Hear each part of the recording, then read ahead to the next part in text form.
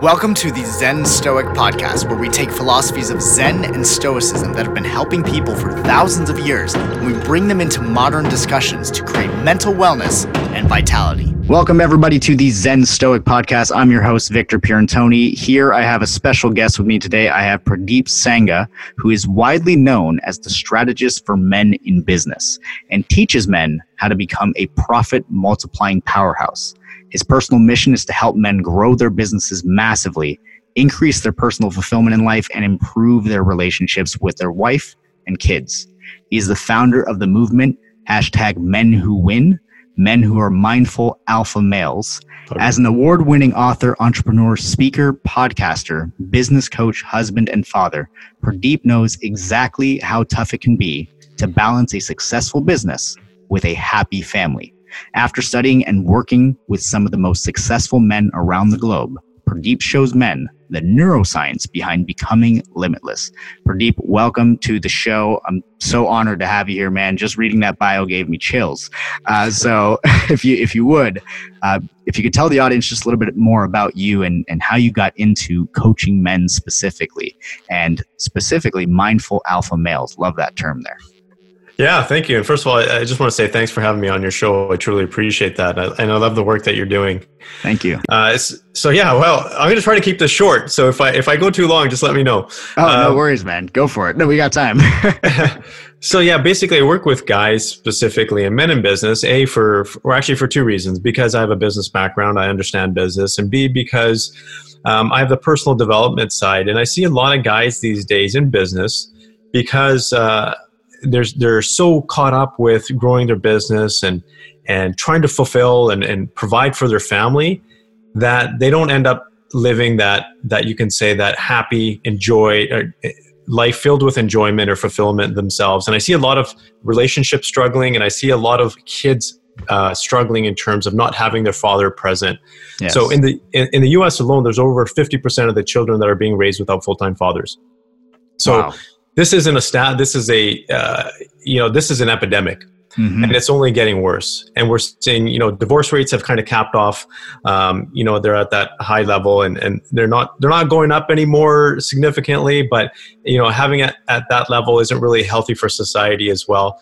So you could say I'm a total optimist when it comes to things, but I like to call it as it is as well. And so you add on the changes with technology, the things like smartphones, for example, yes. AI, what that's doing to society. And if you walk into any restaurant today, you can see a couple that will be completely on their phones and not interacting with each other. Mm-hmm. Or children, which is a really interesting thing. I've been into Disney quite a bit in terms of not only with my kids, yes. but also learning their principles as well, their business principles over the last decade. And Disney did this one study, and they said, what is the biggest impact on the experience that we're having right now with our children, with the children that come visit our theme parks? And the number one thing that they came to was their parents' smartphones.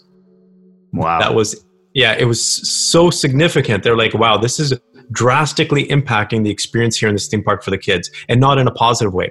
Mm-hmm. So all of this stuff is impacting society. It's impacting relationships. It's impacting men. And then on top of that, you add this whole movement when it comes to Me Too or toxic masculinity. Yes. Guys are in a really tough spot. They don't know what it means to be a guy anymore, how to act as a guy, what it means to be in a relationship. Are they being too masculine, not masculine enough? So there's that borderline there that they're very unsure of themselves from that standpoint. Yes. I get a lot of women these days. Actually, probably half of my business is from women and referrals saying, please work with my men. Yeah, it's incredible. We just passed that late last year, which was really interesting. Mm-hmm. And so that all in itself has really compacted together for me to say, this is something that I can work with because I have these skills, and that's my experience as well. But there's also a personal side to it. So yes. my father immigrated here from India back in the early 70s, and he literally came here with nothing. Mm-hmm. And him and my mother, they didn't have any formal education. So all they knew how to do was work hard. Yes. And they got a job on an orchard, which was physical labor, picking apples, pruning trees, and digging ditches and all that kind of stuff. And that's how I grew up in my early, you can say, childhood, and even teens and early adulthood, was watching my parents, work their butts off for us. And then my dad eventually became his own, basically, a business owner. He bought his own orchard and eventually got to a point where he was successful. But I also saw him struggle. Yes. I saw him struggle with the challenges of raising a family, having that business, and the challenges of just being a man with not having the resources, not being able to, when you're having a tough time, go and reach out to someone to say, hey, look, I'm having challenges with this. Is there someone I can talk to? Because men, it's a lot better now, but it wasn't that great back in the days. It wasn't exactly available readily, at least. Exactly. So I saw my father struggle from that standpoint. My father struggled with alcoholism. And so I saw some real, you can say, not so happy times growing up as well. Yes. So that is a big reason why I do what I do, because I saw my father struggle, and I look back and I say, if my father had a mentor that had the skills that I have, maybe his life would be a little bit more fulfilling. In fact, I know it would be if he had the ability to do that. Yes, absolutely. So that's what drives me forward. My father actually passed away a year and a half ago suddenly. But that was kind of the impetus. That was almost like him sending me a message to say, keep going. And go even harder, because there's a lot of guys out there that need the help, that need the insight. And we're not even talking about groundbreaking stuff, right? This is simple stuff, just a few tweaks that can change a man's life completely and change his relationship and change how he is as a father and be more present there. So all of that is basically my mission, you can say.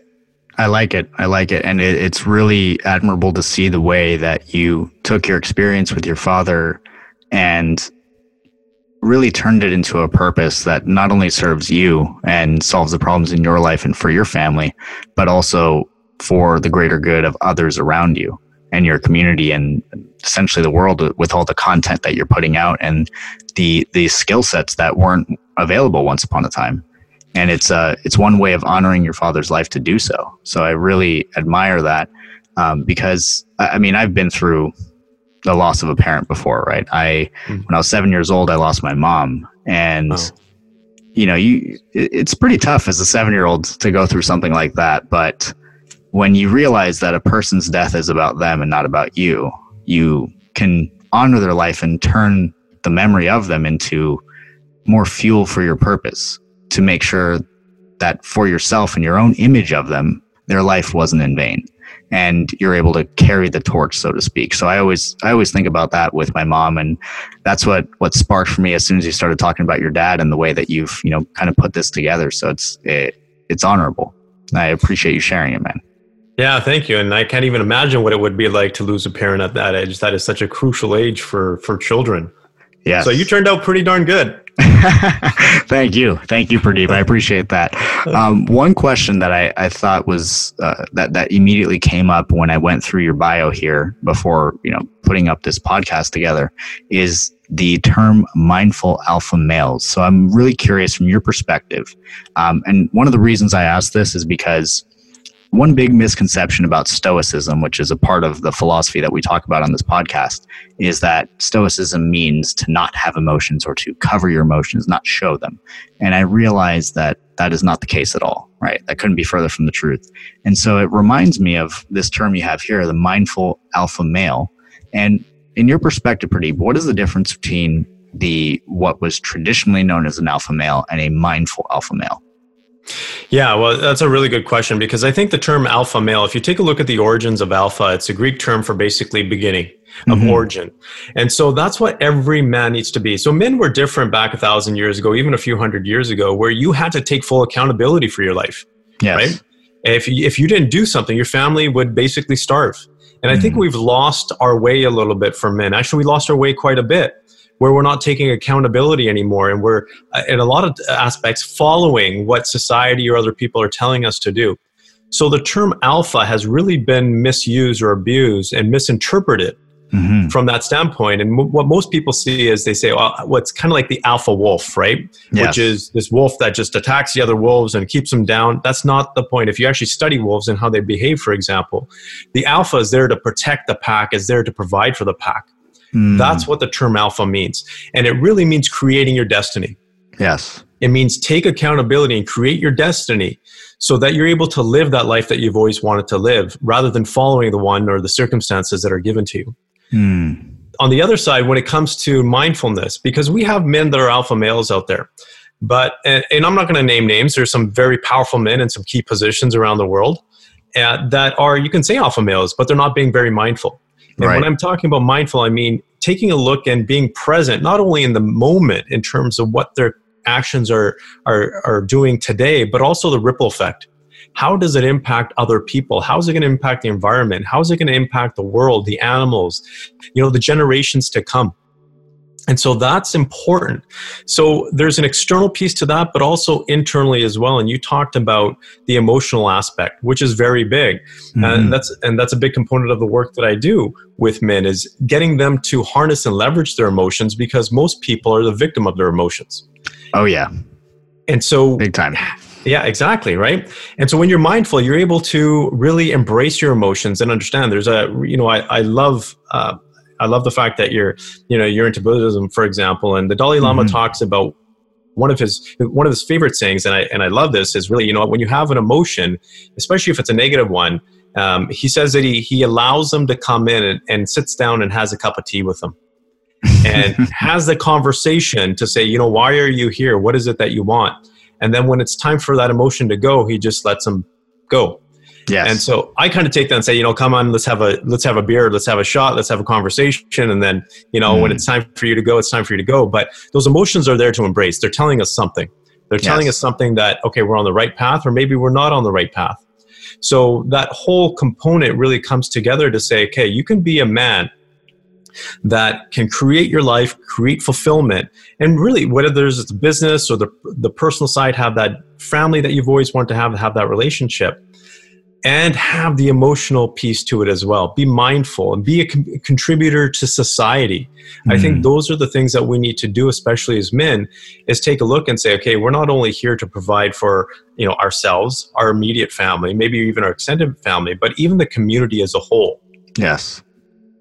Most definitely. And that, I have a very similar perspective on what it means to be alpha. I never saw it as attempting to be domineering or arrogant in any way, but more so as one who provides, who creates, who takes care of their people. And that's how I always saw the true meaning of it, which I feel is aligned with what you're saying. One thing that I thought was really interesting was your perspective on that you just shared around what the Dalai Lama says with his emotions, how he invites them for a cup of tea, sits with them, and essentially asks why they're here. It's very closely aligned with the way that I take emotions and how to deal with them with clients and students that come my way.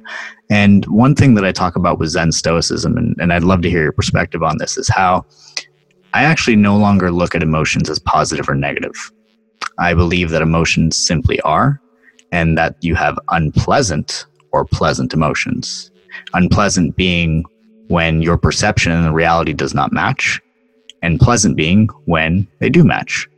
And if they don't match, it is a call to action of some sort, either a call to action to change the perception of how you look at things, or a call to action to actually make a new decision, take an action.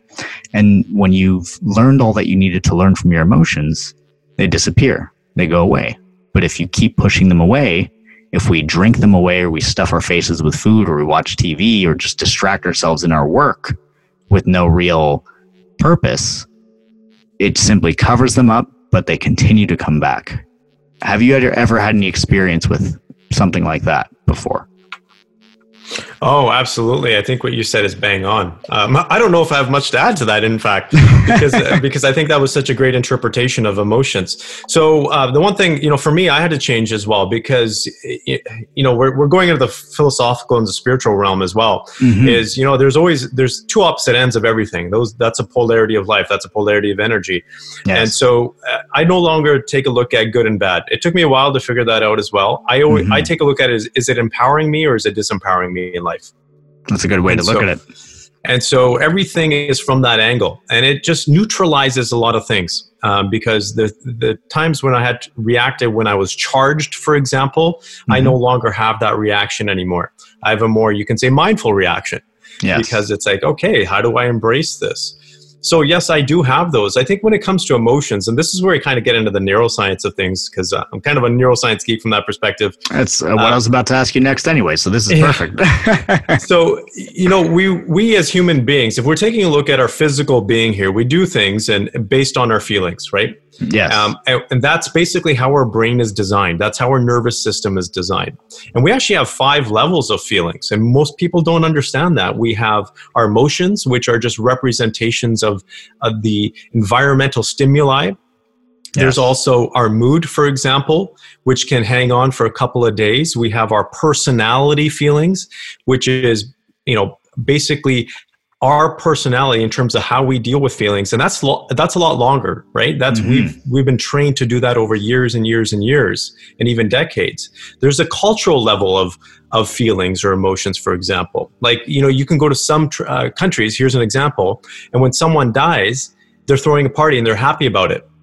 Yes. That's because from a cultural standpoint, they've conditioned people from that perspective. There's also, you can say, our inner balance with our our inner homeostasis when it comes to our body. Because if we don't eat properly, for example, or if we're allergic to something, we eat it, our body tells us that, and that impacts our feelings. Yeah. So all of these layers impact how we react as human beings, and they overlap with each other, and they cause us to react in a certain way, in an empowering way or a disempowering way. So when we break that down and show people that, and it's a lot easier to say, oh, okay, you know what? I'm feeling this way because of this. It might not be based on an emotion per se. It could just be an internal thing. I ate something that's just not making me feel good. Correct. Right? Yeah, so there's a way different way of describing it. Yes. And so there's all of these layers that come together that really add, or you could say take away from our quality of life. And when you work with people, and because there's an experience that I've had coaching, and I'm sure you've run into this before. One of the things that comes to mind is when somebody is feeling a certain type of way about a fact or a circumstance in their life. So just as a preface, they're complaining about something that is objectively true. It's not like they're making it up or blowing it out of proportion. But the way that they're using that fact or circumstance is against themselves. So in other words, in your terms, disempowering themselves. Mm-hmm. In terms of that experience, when somebody uses a fact or circumstance to disempower themselves, what do you usually do to deal with that? Well, there's typically a meaning behind it. Mm-hmm. And that's ultimately what we try to get to, is what is the meaning that they're giving to this fact, right? And what's the overall, and then there's a meaning, there's also the belief system that's tied to that. And then that ties into how the model of the world. Yes. So, going back to what you were talking about. So all of that comes into play. So it's really identifying each piece, what's their belief system, for example? How is that tied to this? What is the meaning that they're creating from that instance? Yeah, it's a fact. Yeah, for example, my father passed away. I had a choice. I had a choice to say, wow, this is something I never expected. Yes. This is something that rocked our family. This is something that, we just, my dream was to, my dad was at the point where he wanted to hit 65, for example, 65 years old. He was 64 and a half. Mm-hmm. And that for me was a big, you can say, a kick in the gut, because I was like, wow, that was a point in time where he said, he was going to tell himself that he did it. And we were going to take more family vacations. So my brother has his own family. I have my own family, but we never really went on family vacations because we were all kind of, busy. Yes. And so we were going to go on our family vacations all together, but that's not going to happen with my dad anymore. Mm-hmm. So, it's how we look at it. What's the meaning behind that? So I could say, hey, look, that sucks. Yes. You know what? I have so many regrets. Or I could say, you know what? Now my dad gave me a purpose and a meaning to actually do that, to take more vacations. Yes. Yeah, it's really interesting that you talk about that, because one of the most profound lessons that I've ever gotten, at least, is that we don't learn to value and respect ourselves and the people in our lives until we experience some form of loss. Mm-hmm. And, we can tell ourselves all we want how valuable something is, but the value of something doesn't really show itself until an attachment has been broken. In other words, it's been taken away from us. Like for instance, the perception of the expectation of being able to spend more time with a parent than actually life gave you. Mm-hmm. And when those things get torn away, you're like, oh, wow, I really understand their lessons and the things that they taught me now. I understand the value of spending time with loved ones. And it's really interesting because it's bittersweet because it doesn't feel good, but it certainly fuels up the purpose and allows you to move forward and serve not just yourself, but those that you care about and those around you. Yeah, that is amazing. Absolutely. Mm-hmm. So one thing that I'm curious about, one thing we talk about a lot with Stoicism is this idea of having your principles, right? And some of the big principles are things like focusing on what you can control, acting in ways that serve yourself and the greater good around you. What are some of your principles, Purdeep, that you use every day and that you teach your students, your kids, the people around you? Yeah, so one of my main principles is living every day like it's my last. That's a big one. Do I do that every single day? I can be honest and say no, but I do it most of the time because there's days that I get caught up just like everybody else. Yes. But that is one of my main principles. And on occasion, I have to remind myself. The other one is doing the best I can. So anything that I do in life, whether it's being a parent, a husband, or a coach, an entrepreneur, whatever aspect it is, I do the best I can. Yes. Because that's what helps give us value in life. When we put that effort in, and even if we don't get the result that we're looking for, at least we can say, you know what, I gave it my best. Yes. And that's the other thing is making this world a better place.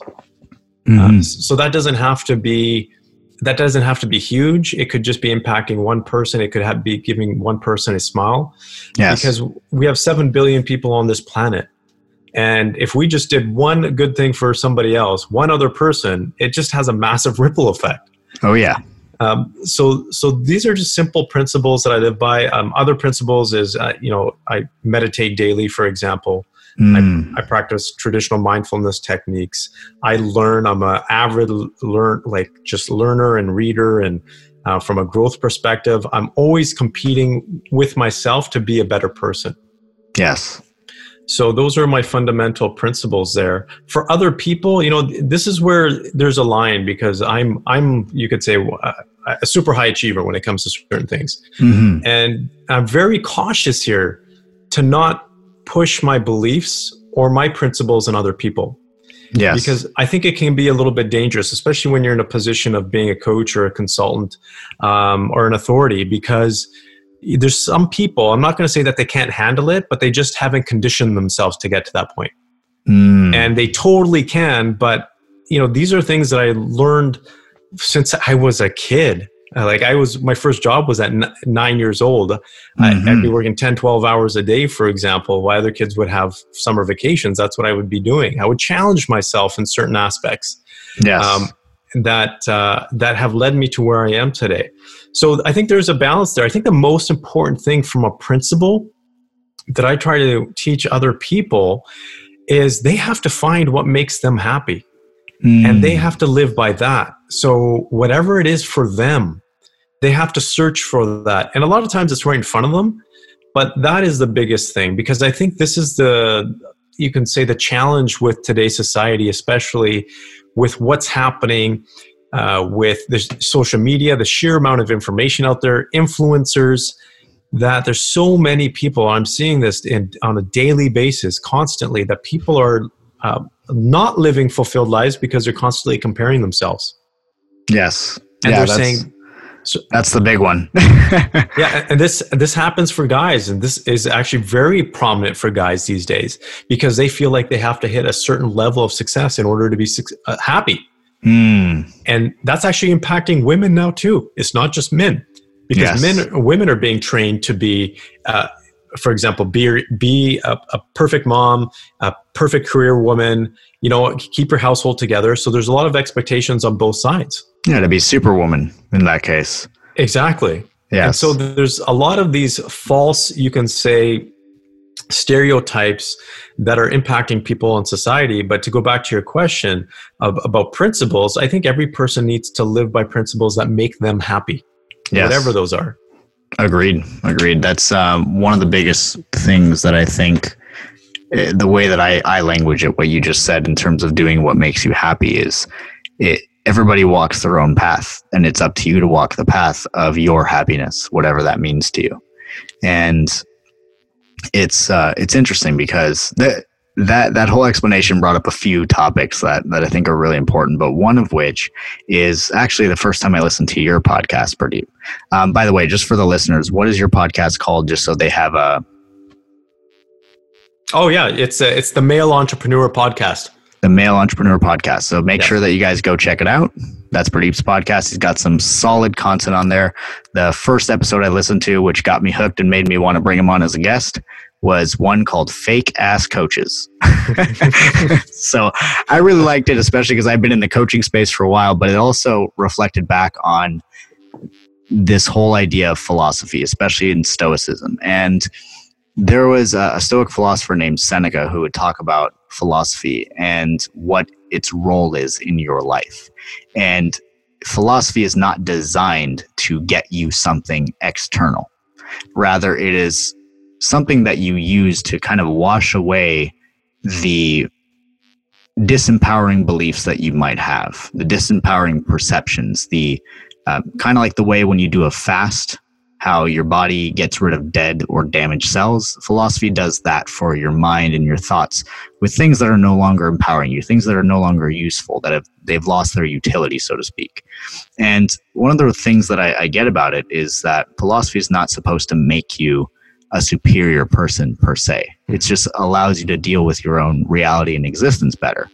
And where it ties into that episode about fake ass coaches is that I believe when you have people who resemble a quote unquote fake ass coach, it's a person who is essentially pontificating for the purpose of being superior and experiencing what the term that I like to call spiritual egotism. So what is your take on that, Purdeep? Because I'm very curious. Yeah, wow. This is kind of like the Pandora's box there when it comes to that. I think, I'm a big practitioner and follower of spirituality for my own good, because I learned that from my grandfather. Yes. My grandfather was a military man. He spent 30 plus years in the military, but he was also the most, you can say, spiritual man I know. His father was a spiritual teacher for 50 years back in India.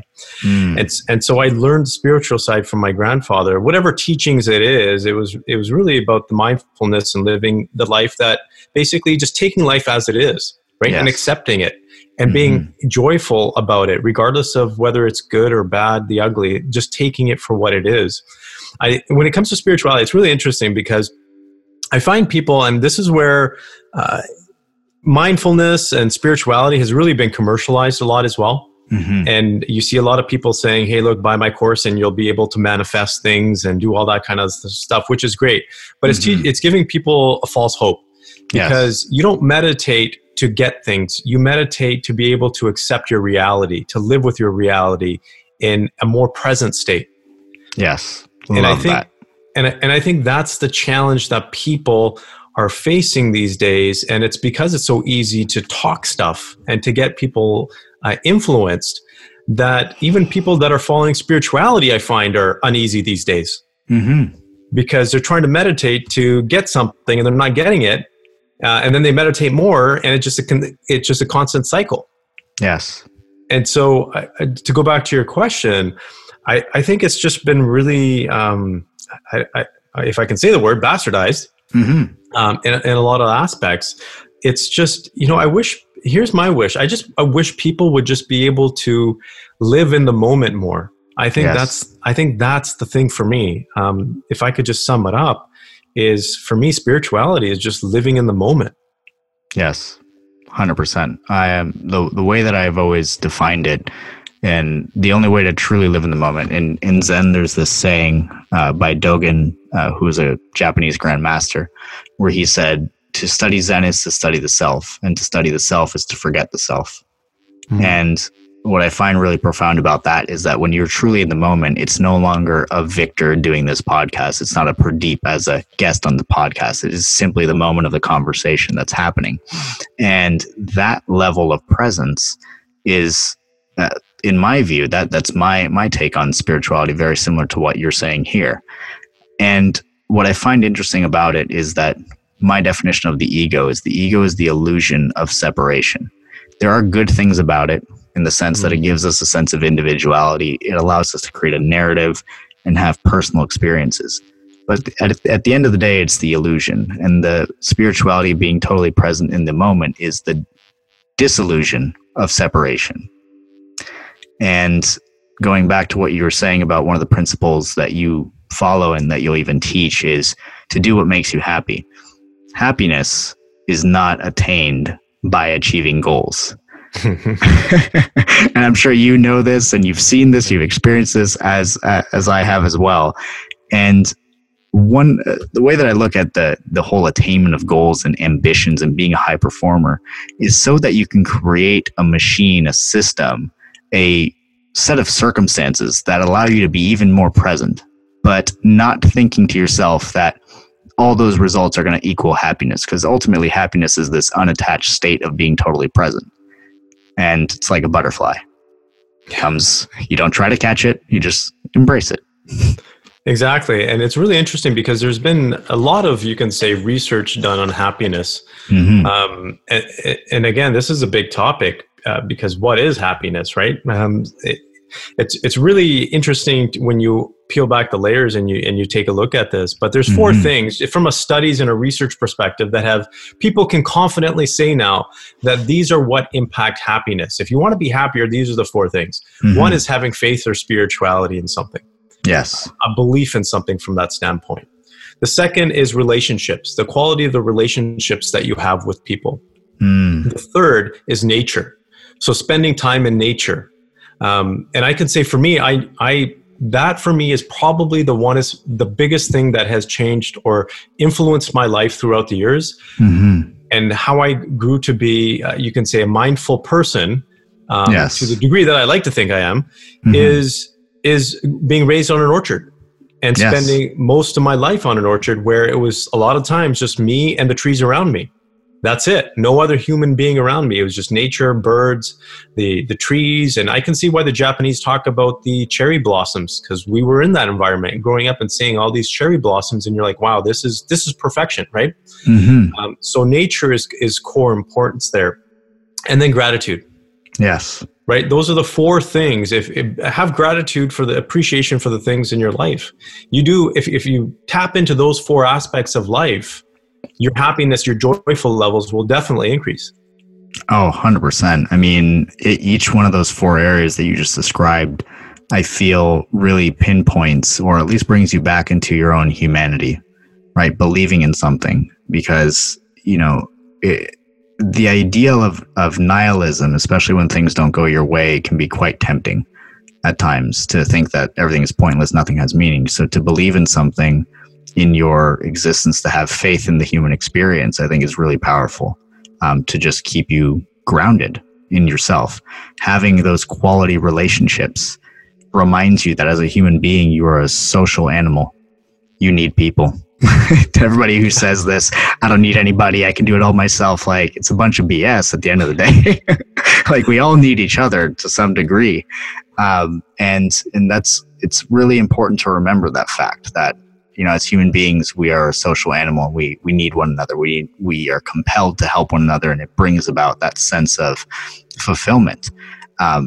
Being in nature, I mean, that pretty much is self-explanatory, just being a part of your nature, your reality. I always do this meditation with my students where in Stoicism, it's called the view from above. And it's a meditation that Marcus Aurelius, the Roman emperor at the time, took the advice from Plato, and he kind of just imagines himself getting higher and higher, like spiraling outward, seeing himself, his family, his community, the entire country, and then the whole world, and then the cosmos, realizing that he is a part of all of it. And to just get in touch with nature and have that present experience, especially in your case around the cherry blossoms, is just a really profound realization of true perfection, which is what is. And then the gratitude, which is the focus on what you have and what you can control, brings us back into that very present state, rather than needing and wanting and extending ourselves or attaching ourselves to things for a sense of validation. So I love that you covered those four, because these are key, and a really, really simple way for somebody to understand and take with them after listening to this. Mm-hmm. Yeah, totally agree. Very nice. So in your perspective, Purdeep, for somebody who's listening to this podcast who maybe is a professional or a business owner who is essentially lost in their work, they've forgotten how to have time for themselves as a man, how to have time for their family, what would you suggest that they start with? What's a good starting point for them? Well, the first thing is the desire. I think that has to be it. There has to be a desire to do something differently. And take a look at, and when we talk about goals, having goals are important. Most people have goals in their business. Very few have goals in their relationship or in their personal life, or with their family as a father, for example. So it's important to have those goals, because that is going to be able to take you away from your business. You need to be taken away from your business. Otherwise, you're going to spend more time in it, because we as human beings, especially men, are goal driven. Mm-hmm. And so we will move in that direction. We will constantly be caught up in that thought of where's the next goal? How do I achieve it? So having that goal, and I personally do this. I have a goal with my kids, for example. When I want to shut off work, I have a goal to say, okay, my goal is just to make my kids laugh for the next 10 minutes. Yes. Or my goal is just to romanticize my wife for the next 10 minutes, or make her feel special. So having that goal is an important piece.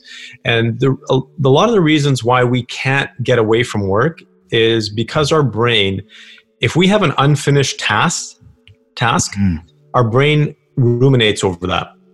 Yes. So I highly recommend at the end of the day, or at whatever point in time you want to shut work off and then go spend time with your family, that you finish that task. Even create a new task if you have to, just so you can finish it, a small one, a super small one, so you can say, I did it, I'm done.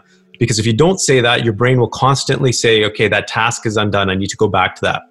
Yes. And I've certainly had that experience myself. And for those of you listening, Purdeep practices this. I asked him to have the podcast on Friday. He said, nope, I'm with my kids for the Friday afternoon through the weekend, no work whatsoever. So this man is congruent with what he's saying here.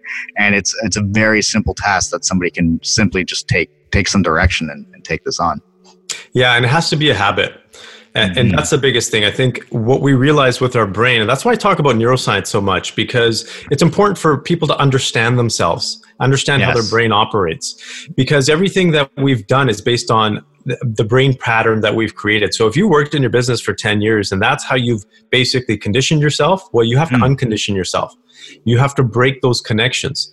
And so it's important. It's almost like an addiction to alcohol. You have to sometimes just do a clean turkey, like a clean cut, and say, okay, I'm done. Like I got to shut work off and I got to move forward. But there's another technique I teach people how to use too. So one is you set your goals for your family after work. The other one is you finish the task of work at that point in time. And then the third one is having what we call symbolism, which is having a tradition to do something that tells your brain that I'm on to the next chapter. So for example, when I'm done at the end of the day, when I trigger my brain to say, now I'm in family mode, I go take a shower. So that tells my brain, okay, it's on to the next stage. Yes. So have some kind of tradition, whatever it is, that you just basically do that tells your brain, I'm moving over to the next stage. And so you're just training your brain differently. And so people say, I can't get away from work, or, I constantly think about work. It's just because you've trained yourself that way. You just have to untrain or create better patterns to break that old habit. That's powerful, the symbolism, because it's something so simple. It's not like this crazy ritual that is going to take you an hour just to switch over. It's something as simple as a shower. And that's like, okay, the workday is done, on to family. And you're creating that boundary in a very visceral way, because, it's an experience that you feel. It's not just words that you say in your head. Exactly. Very interesting. And one thing before we wrap up, I did want to ask you about, just on that topic, around boundaries, because I feel as though in your line of work, working with men, there are men out there who they have a servant's heart. They're providers, and sometimes they allow their boundaries to get crossed consistently. What would you suggest for somebody who doesn't really exercise their boundaries and what that does to them mentally and emotionally? Okay, so let me just clarify here. You're saying perhaps someone might be taking advantage of them? Yeah, I know a lot of high achieving guys who they give their heart and soul to their business, to their employees, to their family, and they never end up having time for themselves. They don't know how to draw those boundaries. And you have this symbolism to draw the boundaries, which I think is really cool. But what would you suggest for somebody who maybe feels like they've not exercised their boundaries? Yeah, well, so first of all, I would say a lot of the men, majority of the men that I work with, for example, 8 out of 10 men, they do everything for their families. Yes. Like it's pretty much, they live for their families. They're there to provide, they provide that experience, that quality of life, and they've sacrificed themselves. Mm-hmm. Right? Because that's what we're taught as men. You know, you basically provide for your family, even if you have to give up your soul, right? Yes. So I would say that's a very dangerous position to be in, because you only have a finite amount of energy and resources, unless you know how to tap into it. That's a whole other conversation. But you have to be able to energize yourself in order to provide. Mm-hmm. So that is the biggest thing to remember. And burnout is such a huge thing that happens to men. It's very prevalent in men, because they would rather burn out than get help or take a vacation or whatever it is. So remember that if you want to continue on that path, and if you're the provider for your family, even if your wife is working, whatever the situation is, you have to be in tip-top shape. Right? Oh, yeah. Because you're representing your family. Your kids are looking up to you. Your wife is looking up to you. So having that level of energy is important. And in order to get that level of energy, you have to do things that energize you. You have to be somewhat selfish and take that time out and energize. So a burnout is essentially energy out is greater than energy in. Yes. And a lot of guys are tiptoeing on that balance. Like they're not burnt out. They won't admit that they're burnt out, but they're getting close. Mm-hmm. So don't get into that point, because if you want to perform even better, you have to have a high level of energy. So I had to learn this myself, because what I used to do was I used to say, well, I'm going to earn the time to spend with my family uninterrupted. That's a very dangerous situation to be in, because I had to constantly achieve to say, I deserve this time to spend with my kids. No, my kids need that time. That's selfish of me to say that. Yes. And so I had to restructure my thinking pattern from that standpoint and say, no, I don't need to earn it, right? Mm-hmm. I deserve it. My kids deserve it. So I structure my day differently as a result of that. So every guy has to do that too, in terms of figuring out, and this is a very, you can say, practical exercise, is there's 3 columns. You take a piece of paper, you carve out 3 columns. On the far left, you say, okay, what gives you energy? You write down all the things that you do throughout the day. Do this for a week. It's going to be a little bit painstaking, but the more precise you are, accurate you are, you're actually going to find some patterns. In the middle is neutral. These things that you do throughout the day, they don't take away from energy, but they don't necessarily give you energy. And then the right-hand side, things that take away from your energy. And then you have to figure out, okay, where is all your energy going? And are you actually doing things that are energizing you? Because a battery can only be used for so long before it drains out. Yes. And so I like that. That's profound, very simple, very practical. And so we need to just exercise that and just realize that the more energy that we have, and again, we're getting into the realm of energy and spirituality, the more energy that we have as a man, the more energy we can give to others, the more energy we can give to our spouse, the more energy that we can give to our kids. It's a real thing. They can feel the energy off you. They thrive off that energy. Mm-hmm. As the alpha of the family, the provider, you set the tone. Exactly. So that's why this is important for guys. And just to bring it back to, again, your original question, is to acknowledge and realize that by giving yourself time, having those boundaries, you're actually not only doing things for yourself, but you're doing things for your family. Right? So the boundaries are beyond just protecting yourself. It protects the people that you love and the time they get with you. Exactly. If you think about it from this standpoint, this is just an interesting thing from an alpha standpoint. If you take a look, or even let's just say the male, alpha male in a lion pride. Well, they have to eat first. I'm not necessarily be selfish, don't let your kids eat or stuff like that, right? But they eat first because they need to be the strongest to protect the family. That's how you have to take a look at it for yourself. You take that time to energize yourself, be the best man that you can be so that you can give the best life for your family and the people around you. Beautiful. I absolutely love that. All of this is incredibly helpful, especially for anybody who feels as though they're not putting up those boundaries. You got to remember that the boundaries, they're not just for you, they're for the people that you love. They allow you to recharge yourself and to remember that you are the source of all the good that you do for everybody else. And you cannot allow the source to be depleted. So taking Purdeep's advice here, doing that exercise, making those 3 columns, what gives you energy, what's neutral, what takes away energy, and start to notice those patterns. Love that exercise. I think I'm going to even implement that myself after this podcast. That's awesome. Good stuff. So just before we wrap up here, Purdeep, where can they find you and who should be seeking you out if they need help on some of the topics that we talked about here? Yeah, awesome. I appreciate that. So you can find me at, you can check out my podcast, themailentrepreneur.com, or go to purdeepsangha.com, which is my website, or you can reach out to me on almost on every single social media platform aside from TikTok. That one's kind of odd. That's a strange one for me. Check that one out. It's kind of weird.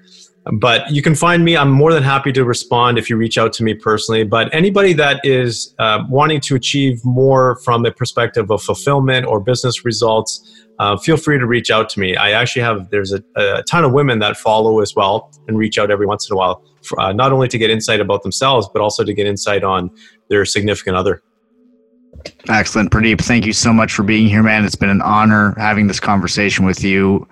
Love that we got into the philosophy, the spirituality aspect of this, because it all came full circle and provided a well-rounded understanding of where there is time for work, where there's time for family, where there's time for spirituality. So thank you so much for being on the Zen Stoic podcast.